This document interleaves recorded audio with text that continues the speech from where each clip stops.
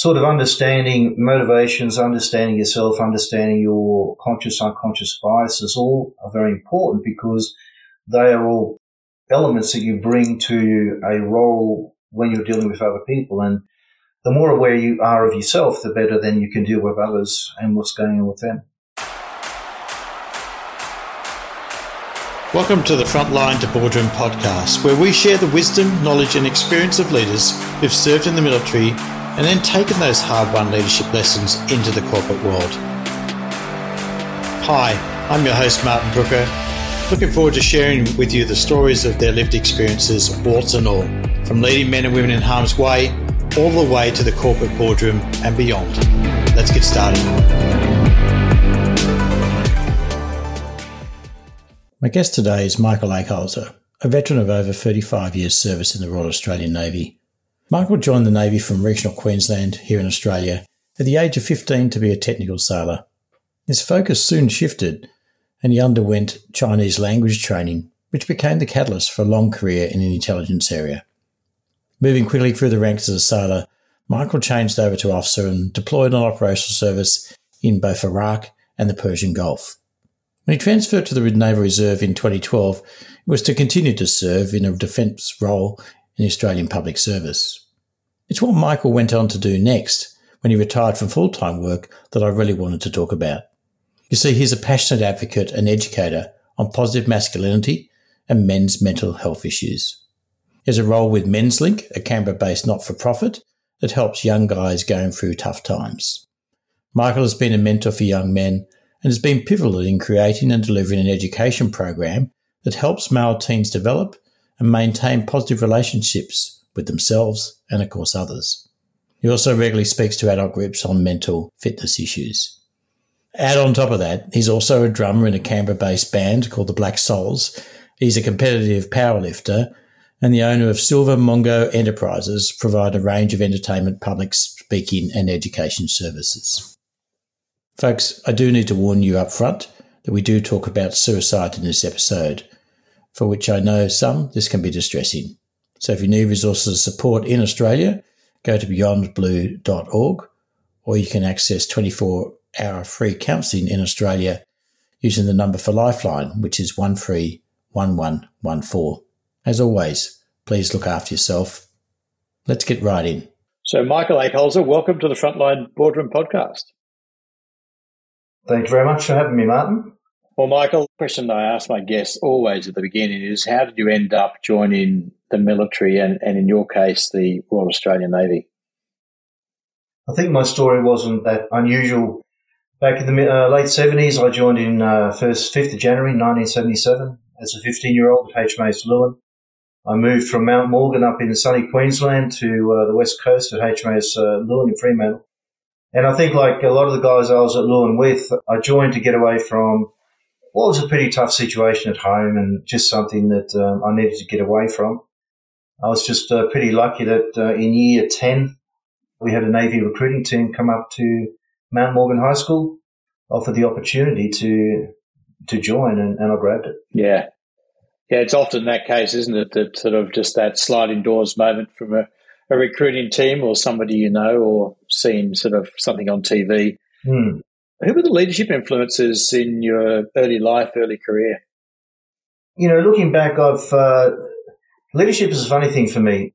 Leadership for me was direction. My father was a very strict disciplinarian and his style of leadership was a very directive kind of leadership. You know, you will do something and that quite interestingly fit quite well with the early days at Lewin, because that was Navy's approach in those days too. It was, you know, take orders and give orders type of thing.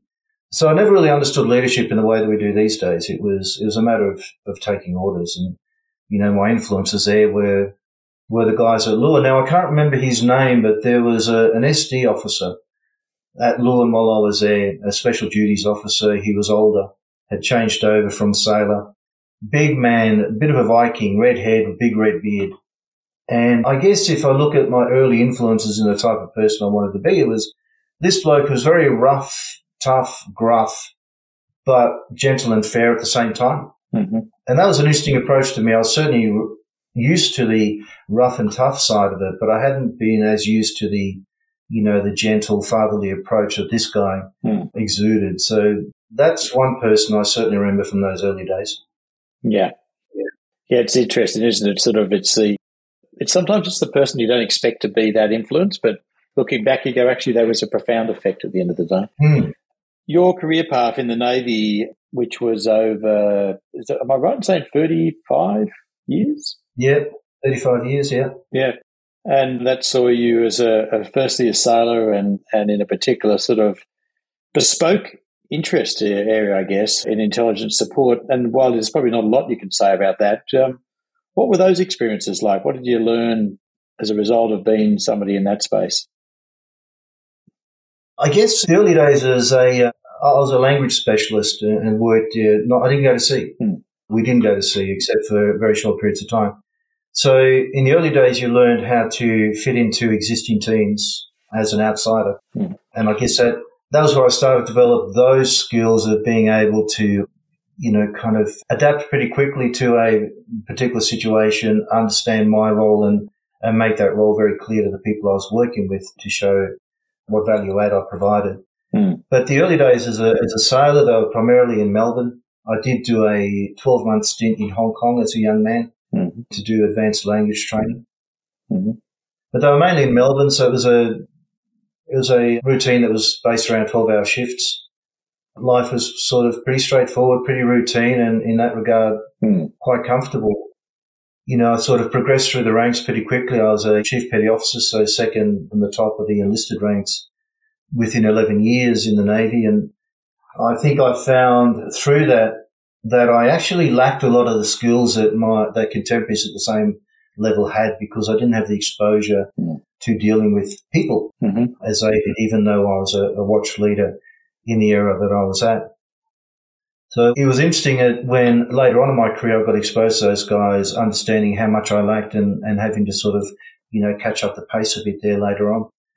I changed. I was commissioned in 1989, which was an interesting experience in terms of, going from, actually I'll go back a step in there. I think one of the first steps that I sort of had to start thinking about thinking at a different level was when I applied to become an officer. And my divisional officer at the unit that I was at asked me a question I hadn't really thought about before. He said, "So, Michael," he said, what can you tell me that's wrong with the unit?" And like any good sailor, I was able to run off a comprehensive list of things I'd identified that could be done better. And he said, "Okay, so how would you change them?" And it stuck me for a while. And he said, "Because that's what you're asking to do. You're asking to move from the people, somebody who identifies the problems to somebody who's actually going to do something about them and address them." And that was a pretty profound kind of idea that I had at that point in time. It sort of opened up my eyes a bit to what this new role that I was getting into was all about. Yeah. It's often the case, isn't it? Your career path to Chief Petty Officer of 11 years, that is big. And, it's not uncommon in the corporate world to be rewarded for technical competence and be promoted very quickly. And then, as you said, you've got to face the reality that when you've got to those levels, you've actually got to look after, lead more people. Yeah. And sometimes you haven't had the development around that. And so it's catch-up time, isn't it, to find those skills and probably fall flat in your face a couple of times as well. Oh, look, absolutely. And I've seen it, in later in life that there are a lot of people that are put in those positions and it can be a sink or swim environment. And a lot of people sink because they can't move from that technical expertise to the next step up, which is about helping and developing other people to do the job while you manage the high level stuff, So in your journey of finding that, you've got to find those other skills, what were the resources or sources that you found for that? Were there moments in time you go, actually, that was an opportunity for learning as a leader? What are some of those stories? There's certainly a lot of stuff that I did off my own bat. Learning by experience was probably the biggest thing, that as we went through. I remember as I was a junior officer, I was working for Russ Crane, who later on became Chief of Navy.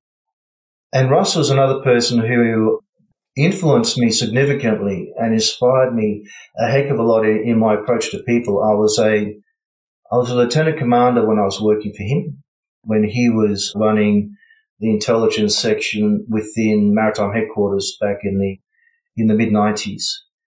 And I was managing a particular part of the work for him. And on this particular day, I sent out an instruction to start an operation. I hadn't thought much about it. And I get a call to go down to Russ's office, and Russ said, "Michael, have a seat." And okay, I sat down. He said, "Michael, that message you just sent out?" Yep, it's gone. He said, "Yes, I know." He said, "You don't have the authority to do that." And I kind of scratched my head. He said, "That was an executive order you sent out. That was the purview of the maritime commander. So you've kind of gone a little bit above your pay grade there."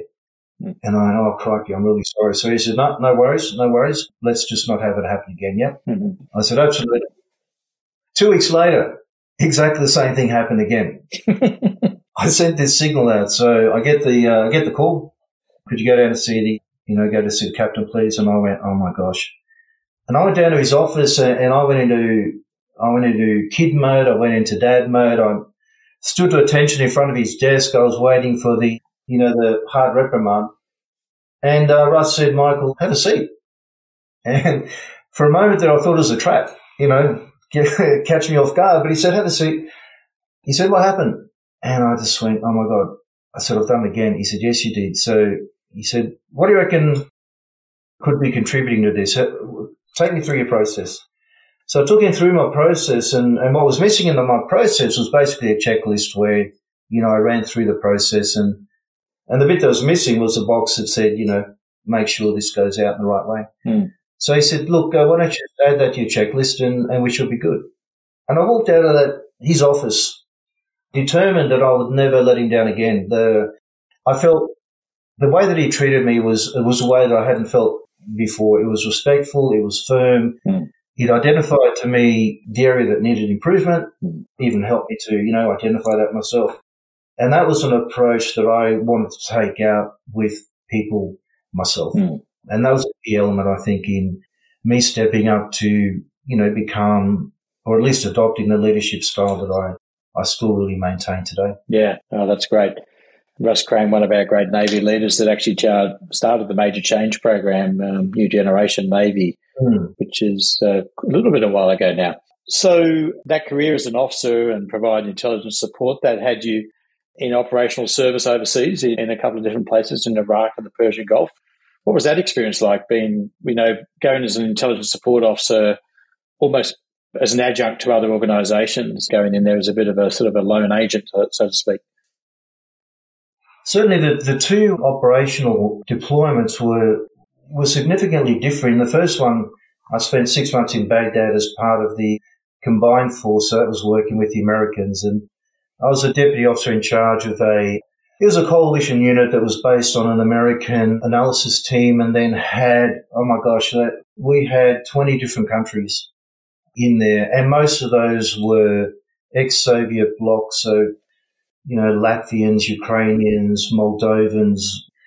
We had a guy from Mongolia, and most of these guys were all single operators. We had maybe twosies from Poland and Ukraine and that, but the smaller countries, Moldova, Mongolia, they were all single operators. So it was one of those opportunities where I was given the courage of building this combined intelligence support unit where I had to leverage off a lot of those people skills that I learned over the years to try and get the best out of these people. Because we had not only a skills issue there, but we had a language issue. There were two main languages there. There was a Baltic language and there was the English language, and through that all we were able to get the job done.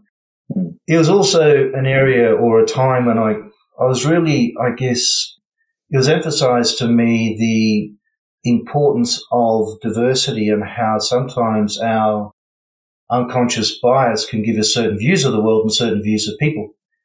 Mm-hmm. There was this particular day where I was asked to the front door of the headquarters, and with the words, "There's one of yours at the front door," that was how they used to be known, one of mine. And I walked to the front door, and it was like a movie out of a Clint Eastwood spaghetti western. The door opened and looked out onto this barren dirt, overly yellowy sort of scene with almost the dust devils blowing in the background, a desert scene of Iraq. And standing in the middle of this was a small Moldovan soldier dressed in dark brown with his weapons on his, carrying his weapon on his back, holstered weapon on his hip and his kit bag. And he basically said, "Hello, I'm one of yours." I went, "Great, come on inside." And my first impression was, oh my God, what am I going to do with this guy? How's he going to contribute to what we're doing? Because my challenge with most of the coalition officers that were sent to us was that they were strategic recon. So, they were snake eaters. They weren't intelligence analysts. Right. So I put him in a team with the Ukrainians and basically let them get to work, let them train him up a little bit. A little while after he'd been with us, there was an attack on an American Abrams tank where the turret on the tank had been separated from the main body of the vehicle. And the Americans were concerned that there was a new weapon in theatre, that the opposition had got hold of an anti-tank guided missile. So that obviously changed our threat assessment. Mm-hmm. So we're working through this, and I suddenly had one of the Ukrainians come up to me with his Moldovan to say, "So the Moldovan's got something to say." So, yep, what is it? And the Moldovan in broken English said that he had a piece of paper. It was like back of a drink coaster. And he said, "Not ATG, RPG." And the Americans that are with me going, "An RPG? No, it's not possible. You can't take out an Abrams with an RPG."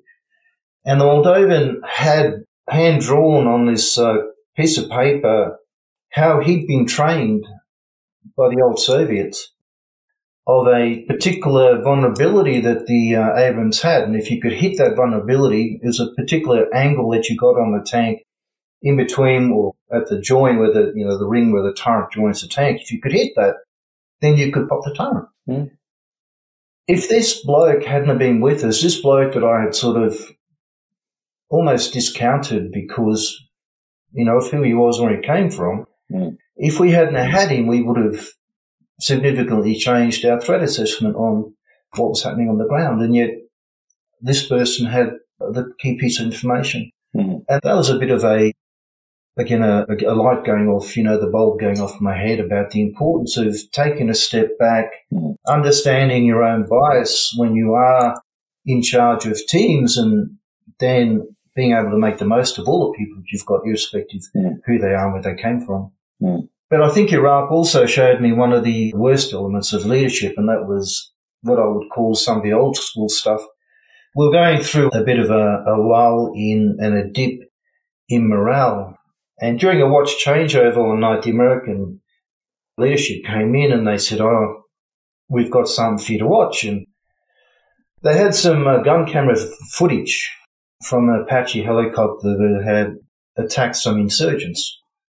And so they put this video up on the screen and everybody watched it, and we basically watched some insurgents being neutralized. And at the end of it, this cheer went up from the Americans. It was like the whole event was being used as a pep talk, as a morale booster, as fire people up. Mm. And I kind of went away from that. It disturbed me a little bit, not only because of what I just watched, but because of the way that it was being used. Mm. And I'd say that was probably a low light, for me, in seeing how a probably well-meaning but not very well executed thought by a senior leader could, the outfall of that, what could happen with that.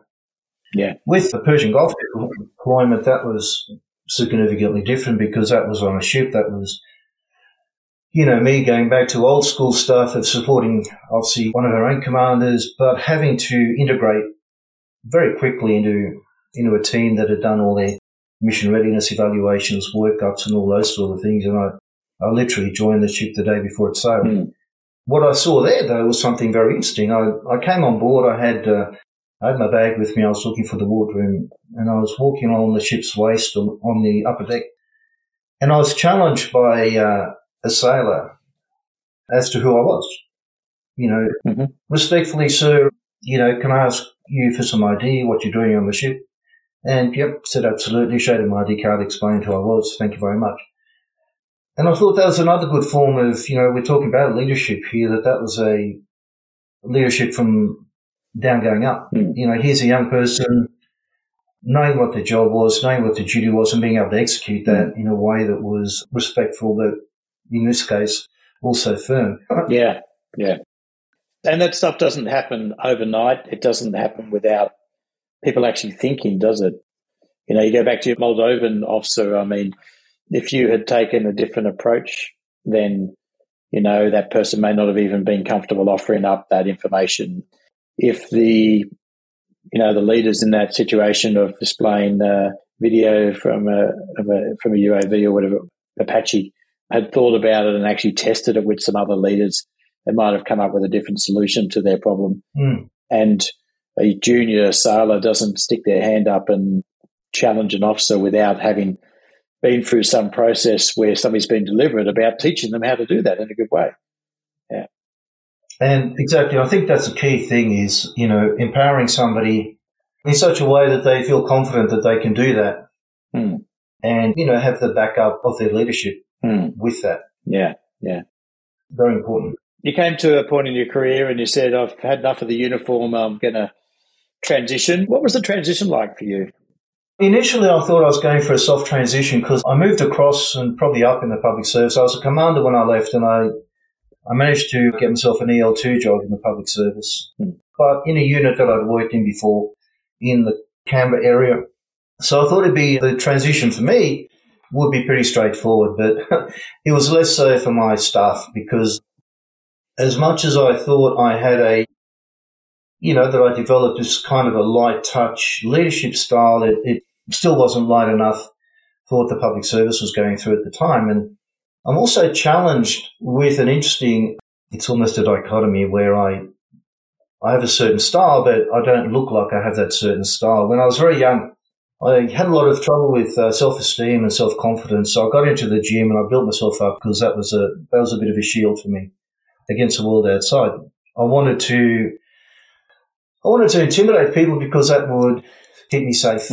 Unintended outcome of that is that people who don't know me can be intimidated by me because of the way I look. And this was actually something that was addressed in one of my last reports as an officer, where I was advised as part of my performance report that I intimidated people, and I asked for elaboration or clarification. And the sentence changed, not that I intimidated people, but people were intimidated by me because I get very excited and very passionate about my work, and I can get very animated about that. I have an unfortunate habit of frowning, scowling even when I'm thinking or when I'm, grappling with a problem, and all those sort of things with the physicality can put people off. So that knowledge became important when I transitioned into the public service because that self-awareness I could then bring to my new team. And rather than let them find out by themselves and, come up with any misapprehensions about me, one of my first talks with my staff was to say, this is my personality, you'll see this if you see this face. Please ask me if I've, not understood something, or was something not clear, or is there something wrong, because it's not an angry face, this is my thinking face. That was the start of being able to transition, to that type of team. But the team also required a whole different way of leading to one which I was used to before. I was used to teams being able to be largely self-motivated, not requiring a lot of direction, those sort of things. And the team that I inherited wasn't quite the same as that. In one case in particular, we ended up with a pretty significant personality clash. The team member accused me of bullying, so I said, okay, we need to clarify that. And we went through quite a rigorous process the public service has. I went to my line management and said, we need to address this because I want to make sure that the staff members' concerns are addressed and that we get the situation resolved, which I think we're able to. And that was part of my drive to let the people that I was working with know that I felt that I was accountable for my actions, that I was accountable to them for my actions, and that I was willing to go however far it went to make sure that any concerns they had A, they could bring them to me, B, they'd be addressed, and C, they'd be taken seriously, and whatever outcomes came out of that would be done properly. And that's been a large part of my view on working with people is, being ready to lead by example, never asking people to do what you wouldn't do yourself. Yeah. I think there was something you said there, Michael, about the fact that, that how important that self-awareness is and to get stuff out there. And it came out in your other sort of stories there is that we need to treat people in the way that they need to be treated, not necessarily the way we think we should be treated. And the fact is that you actually use that to great effect by, being aware of those sort of the fact that you are somebody who has done serious amounts of work in the bodybuilding area, that that's intimidating, that you've got a certain face for certain things. And it's great that somebody actually was prepared to give you feedback as well. Yeah, and I think that's an important part of anybody that wants to step into a leadership role is you've got to be, and I think it is courageous, you've got to be courageous to open yourself up to that, to recognise those areas of yourself where, the edges are a bit rough and they can use a bit of polishing, and then be prepared to do the work that requires to polish that off. I think over the years, I left the Navy with an adjustment disorder. I've sort of been dealing with anxiety and depression for many years, and that drove me to a lot of, I guess, self-analysis, almost self-awareness, dealing with counsellors as well, and sort of understanding motivations, understanding yourself, understanding your conscious, unconscious biases, all are very important because they are all elements that you bring to a role when you're dealing with other people. And the more aware you are of yourself, the better then you can deal with others and what's going on with them. So, Michael, you talked about sort of your own mental health challenges. What's that like as a leader, and what are the strategies that you found useful for not only for yourself but others in the workplace? I think the biggest challenge, of course, is overcoming the stigma of saying to somebody, I've got a mental health condition. I hit a bad spot in 2007, but when I was still in the Navy, where I was starting to actually have some pretty dark thoughts, and I self-referred myself there to DVA, and I got assigned a counsellor, and that was a turning point in my life with regard to understanding the mental health condition myself and learning how to deal proactively with it in terms of the strategies and all these sort of things I've been able to put in place. And I think that knowledge of myself has been very useful in being able to deal with staff members that I've had over the years in similar conditions. I had one person in particular in one of my last jobs as a public servant that had pretty significant mental health problems, and we were able to proactively manage those. Of course, everything that we could to give the person the time they needed to work on managing the condition that they had, working leave, all those sorts of things, making sure that when they came back to work on a graduated return to work program that, we're able to do that in a realistic way without putting pressure on them that would end up with them reverting back on their condition. So I think it's important, to understand yourself, because obviously understanding your own emotional state is important because that has an influence and impact on how you're dealing with other people. Having the ability to say to somebody, look, guys, today's not a good day. I'm going to sort of take myself out of the picture for a while. If you need something really urgently done, come and talk to me, but otherwise I'm going to be in your office, the door's going to be closed and, this is going on. Or saying to the organisation, I want to take a couple of mental health days. I ride a motorcycle. That used to be one of my therapies. Yes. And I could do that. I had quite an understanding of line management there too. So what went up for me also then went down to my, the people that I've worked with to support people through that. Because if you can do that, then you've got a much higher probability of them coming back to work as a productive member of your team, as opposed to losing them because, they can't manage the condition that they have. Yeah. I think it's an important point, isn't it? The fact that whether you're a leader or a member of a team, the people working with you, we are integrated humans. We will turn up to work with all that we've got in our world. And while there's a balance for leaders to find about managing that, leading that in an appropriate way, within the bounds of that employment arrangement, isn't there? It is, and it comes up. I mean, mental health is just one of them. I mean, we've all worked with, people who have family. Obviously, families are a big part of people's lives, and you have those incidents where somebody rings up or they come to work and they're clearly upset and there's something happening with the family. So you try to work through those issues to, as a manager, leader, you obviously got whatever the required output of your team, your organisation is. So you've got that balanced with the well-being of your people, because if your people at work are happy, they're being, as somebody said to me once, fed, booted and spurred, you're happy, you're good to go. It means if you can balance those two, then I think you've got a happy and a productive workforce. It's where you can't balance those two, where as a manager you're so focused on the output that you forget about the well-being of your people, or you become so focused on the well-being of your people that the output suffers. I think that's a balance that we as leaders and managers have to take. And of course, there's a clear difference between what a leader is and what a manager is at the end of the day as well. Yeah, agreed. So, Michael, you've had that experience not only in the Navy as a sailor, as an officer, and then in the public service, and you ultimately leave the public service and full-time work and take a really different direction than most people would anticipate, I guess, walking out of those roles that you had. And we've spent some time talking about this before, but I'd love you to tell us what you've been doing over the last 5 or 6 years in the work you've been doing. Sure. In the last couple of years in the public service, I started volunteering for a local charity that provides some mentoring and counselling for young guys from 10 years old to 18 for the mentoring, the counselling out to 25. And I was volunteering with them as a mentor.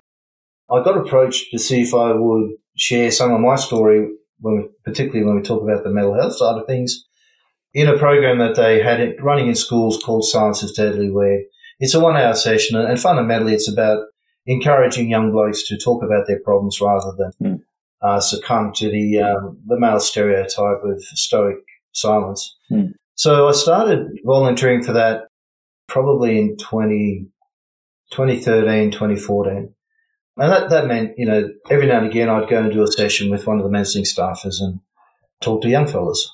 As I was starting to think about what I would do after the public service, the CEO of MensLink and I, we sat down and he asked me if I was interested in developing another program, education program for young guys that would take them beyond the Silence is Deadly thing and more into developing their self-awareness and helping them to build their self-confidence, self-esteem, and also to understand their emotions, how they fit into the world and how they can make that engagement with the outside world a positive one rather than a lot of the negative, social contacts that a lot of young blokes can have. So I flipped over in the mid of 2016 to take up a part-time role or casual role with MensLink, and I developed a program that we call Pride. And Pride comprises 12 modules that goes all the way through from a fundamental session that we do about values, what values because they're not things that young blokes think about. What values do they have, and to help them understand how values influence our behaviours, attitudes, contacts with others, and then going through there, talking about positive masculinity, talking about relationship with others, about how to deal with their emotions, how to deal with give them some tips and tricks on how to deal with the outside world. And what we're attempting to do there is to answer some of the questions that our mentees would come to us saying, why don't they teach this sort of stuff in school? And we thought, well, that's a pretty good question. We teach a lot of stuff in school, but unfortunately what we don't do is often prepare young people in general adequately for the outside world. We go back to the technical side of things. They become very good academically, but socially they can still have a lot of problems. So that's what we try to do with that program. Well, I won't say we try, because I know in the 5 years since we went live with the program, it's continued to build year on year in terms of people who have become aware of it and want to run it. The program was initially developed for small group work with mid-teens lads. It's for lads only. But we dipped into primary schools about 3 years ago now, and That is probably our growth area at the moment. And primary schools, I'm dealing with classes of 40 kids at a time, still working the group work with the high school kids, the smaller kids. So that's been really rewarding. And it's really been interesting how much of the skills I've developed over the years within Navy and then the public service come to play with working with young kids. To me, at the end of the day, leadership is about relationships. And that's what I said before, there's a difference between leadership and management. Management is about direction and, sort of KPIs and getting things done, whereas leadership is about influencing people to get things done. And there's a difference there. Yeah. You can certainly get a bunch of people to do something as a manager. I think as a leader, you get people to do things because they want to do them rather than because they have to do them, if that distinction is clear. Yeah. And so certainly with young people, the way that you can turn a group of young lads off really quickly is stepping into a room and saying, right, you guys need to listen to me because I'm going to lay some wisdom on you because I'll switch off straight away. So you've got to very quickly, in the same way that I used to have to when I, stepped onto a ship, was to establish your relevance to them and your credibility with them and talk to them and with them, not at them. Yes. So all those sort of skills have come in. So you're bringing them along with you rather than, them sitting there because they have to sit there sort of thing. One of the things I was thinking about when you were talking there is sort of that, what we don't teach people in schools, it's actually very much about it takes a village, doesn't it, to raise the next generation. And, one of those gaps, I think, in our community, that the gift of all of us, it's not just parents, it's not just those involved in education, but also the wider community is helping people to develop a sense of pride in themselves, but also respect for others. So great to have that kind of program. And that's a big one. And I think, too, it goes with, a lot of us who've gone through the military. I mean, I said I joined the Navy as much to get away from my dad, but I'm an immigrant to this country. I came here when I was 6, and there was always an element of wanting to serve, of that ethos of service, serving others rather than myself. And, whether it's a military public service, what I do now, I actually feel I probably have more influence and impact these days working with young people than I did in either of those previous roles that I had, because I often say to these young guys, I do what I do because of mistakes that I made, and the mistakes that I made influence young blokes today because the way society looks at them as being, well, you're a bloke and you're a powder keg just waiting to go off, has been influenced by some of the things that I did as a young fella and those guys that I hung around with. So my aim with doing what I do now is to try and influence the young blokes of today to have a different impact on the world around them, so that when they're looking back in 20, 30, 40 years' time, they've made a positive change in the world rather than, often feel the negative impact I had. Yeah. I can't help but think that sort of some of the people listening to the podcast are likely to be parents as well. What are those sort of 2 or 3 key points for that next generation of men that are in schools that you're talking to right now that a parent would find useful to know, to perhaps even find a way of delivering that to them? I think the first key thing is and this goes across all young people, is to help them believe that they're visible to us. A lot of the aberrant behaviours that we see from young people are because they're not feeling that they're seen, they're not feeling that they're being heard. And so, not being seen, not being heard, being invisible leads to behaviours that are, may be risky, may be antisocial. You will see me, you will hear me, or if you don't see me, you don't hear me, you don't care, therefore it doesn't matter what I do. So the first thing that I would really encourage parents to do is to actually talk to their kids and have honest conversations with their kids. I had a mother ring me up once when her son was in one of my group programs and was getting caught up with some people. She was worried about drug taking. And I said to her, did you ever dabble in drugs or alcohol when you were young? She went quiet for a second and she said, well, yeah. I said, does your son know that? Well, of course not. I said, well, how would you feel about having that discussion with your son? Because all your son's hearing is no. They're not hearing the why. they're not being spoken to like like an adult or like a rational human being that can actually think. And we don't give kids enough credit for how deep their thinking goes these days, I think. Mm.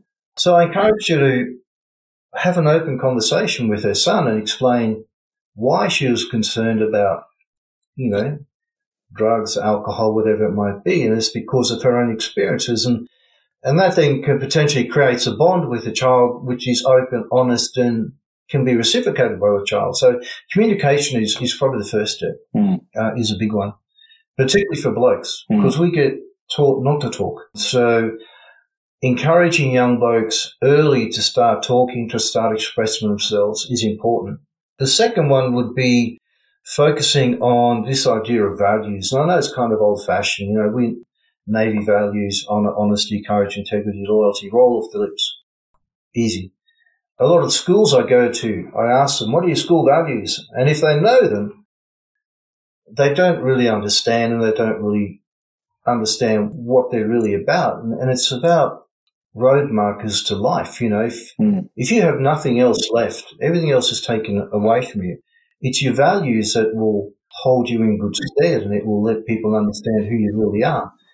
So trying to instill values in young kids that are then, and I mean positive values, that then allow them to use those values in their decision-making processes can go a long way to them making better decisions. And, again, I know this because we've had feedback not just from the schools, but from young lads themselves who said, we're in a situation in the schoolyard the other day and somebody's being bullied, and we thought about what you said, so we went over there and we did that little technique you taught us where I teach them to go over, ignore the bully, escort the person being bullied away from the scene so they feel supported.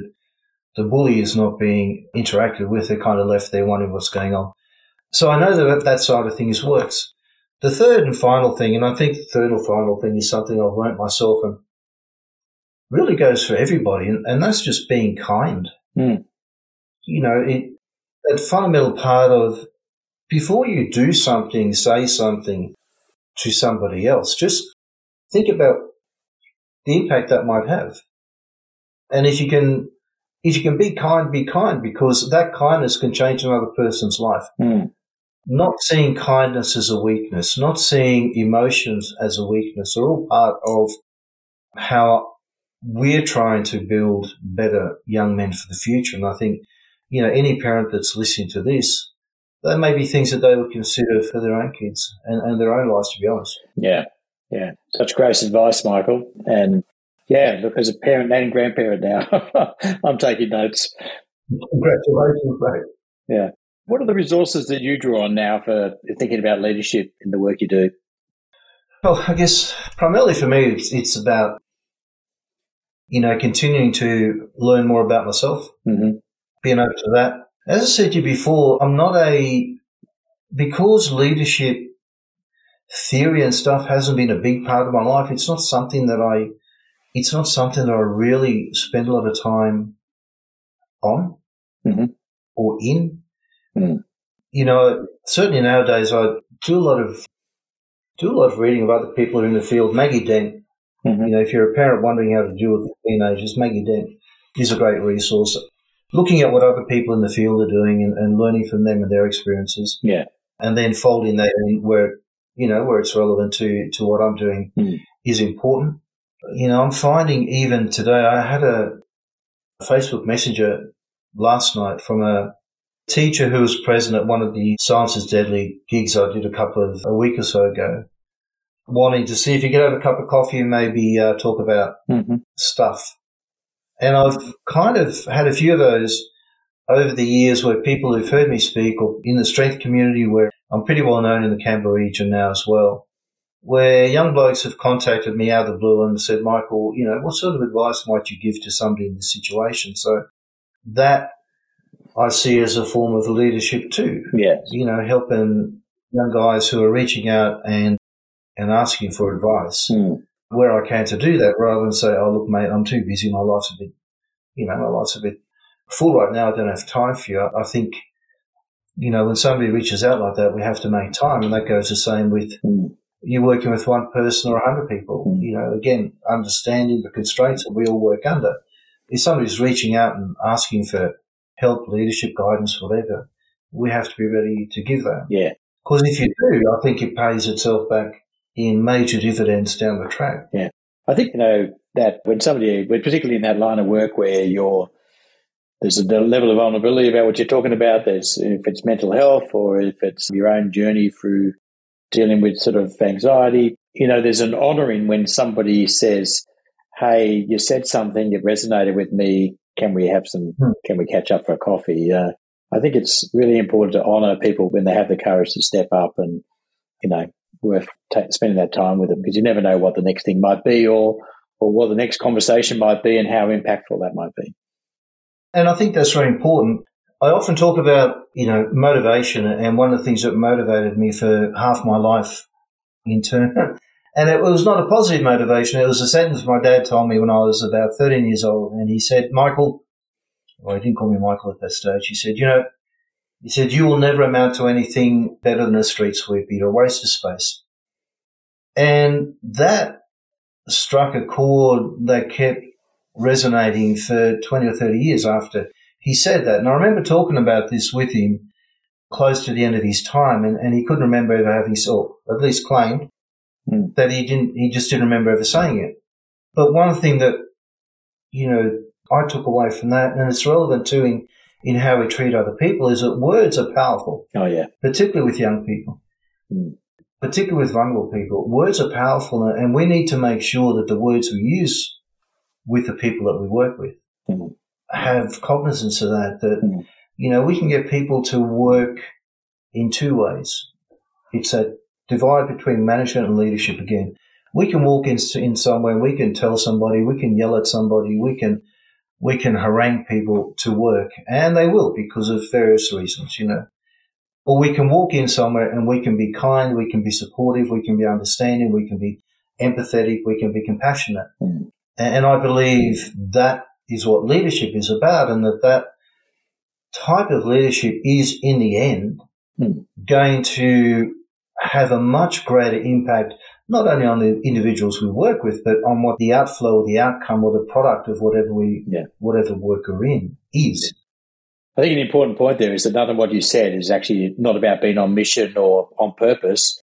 All of that leadership choices actually really get behind that, because you get so much more, people give so much more, people certainly feel part of it. I use an expression sometimes, we need to help people move from feeling like a conscript to a volunteer. And, they volunteer when you take that leadership approach. And I think people are prepared to go further for somebody that they respect because of the way they're treated by that person than they are for, somebody who's in a hierarchical boss position just because of circumstance. Yeah.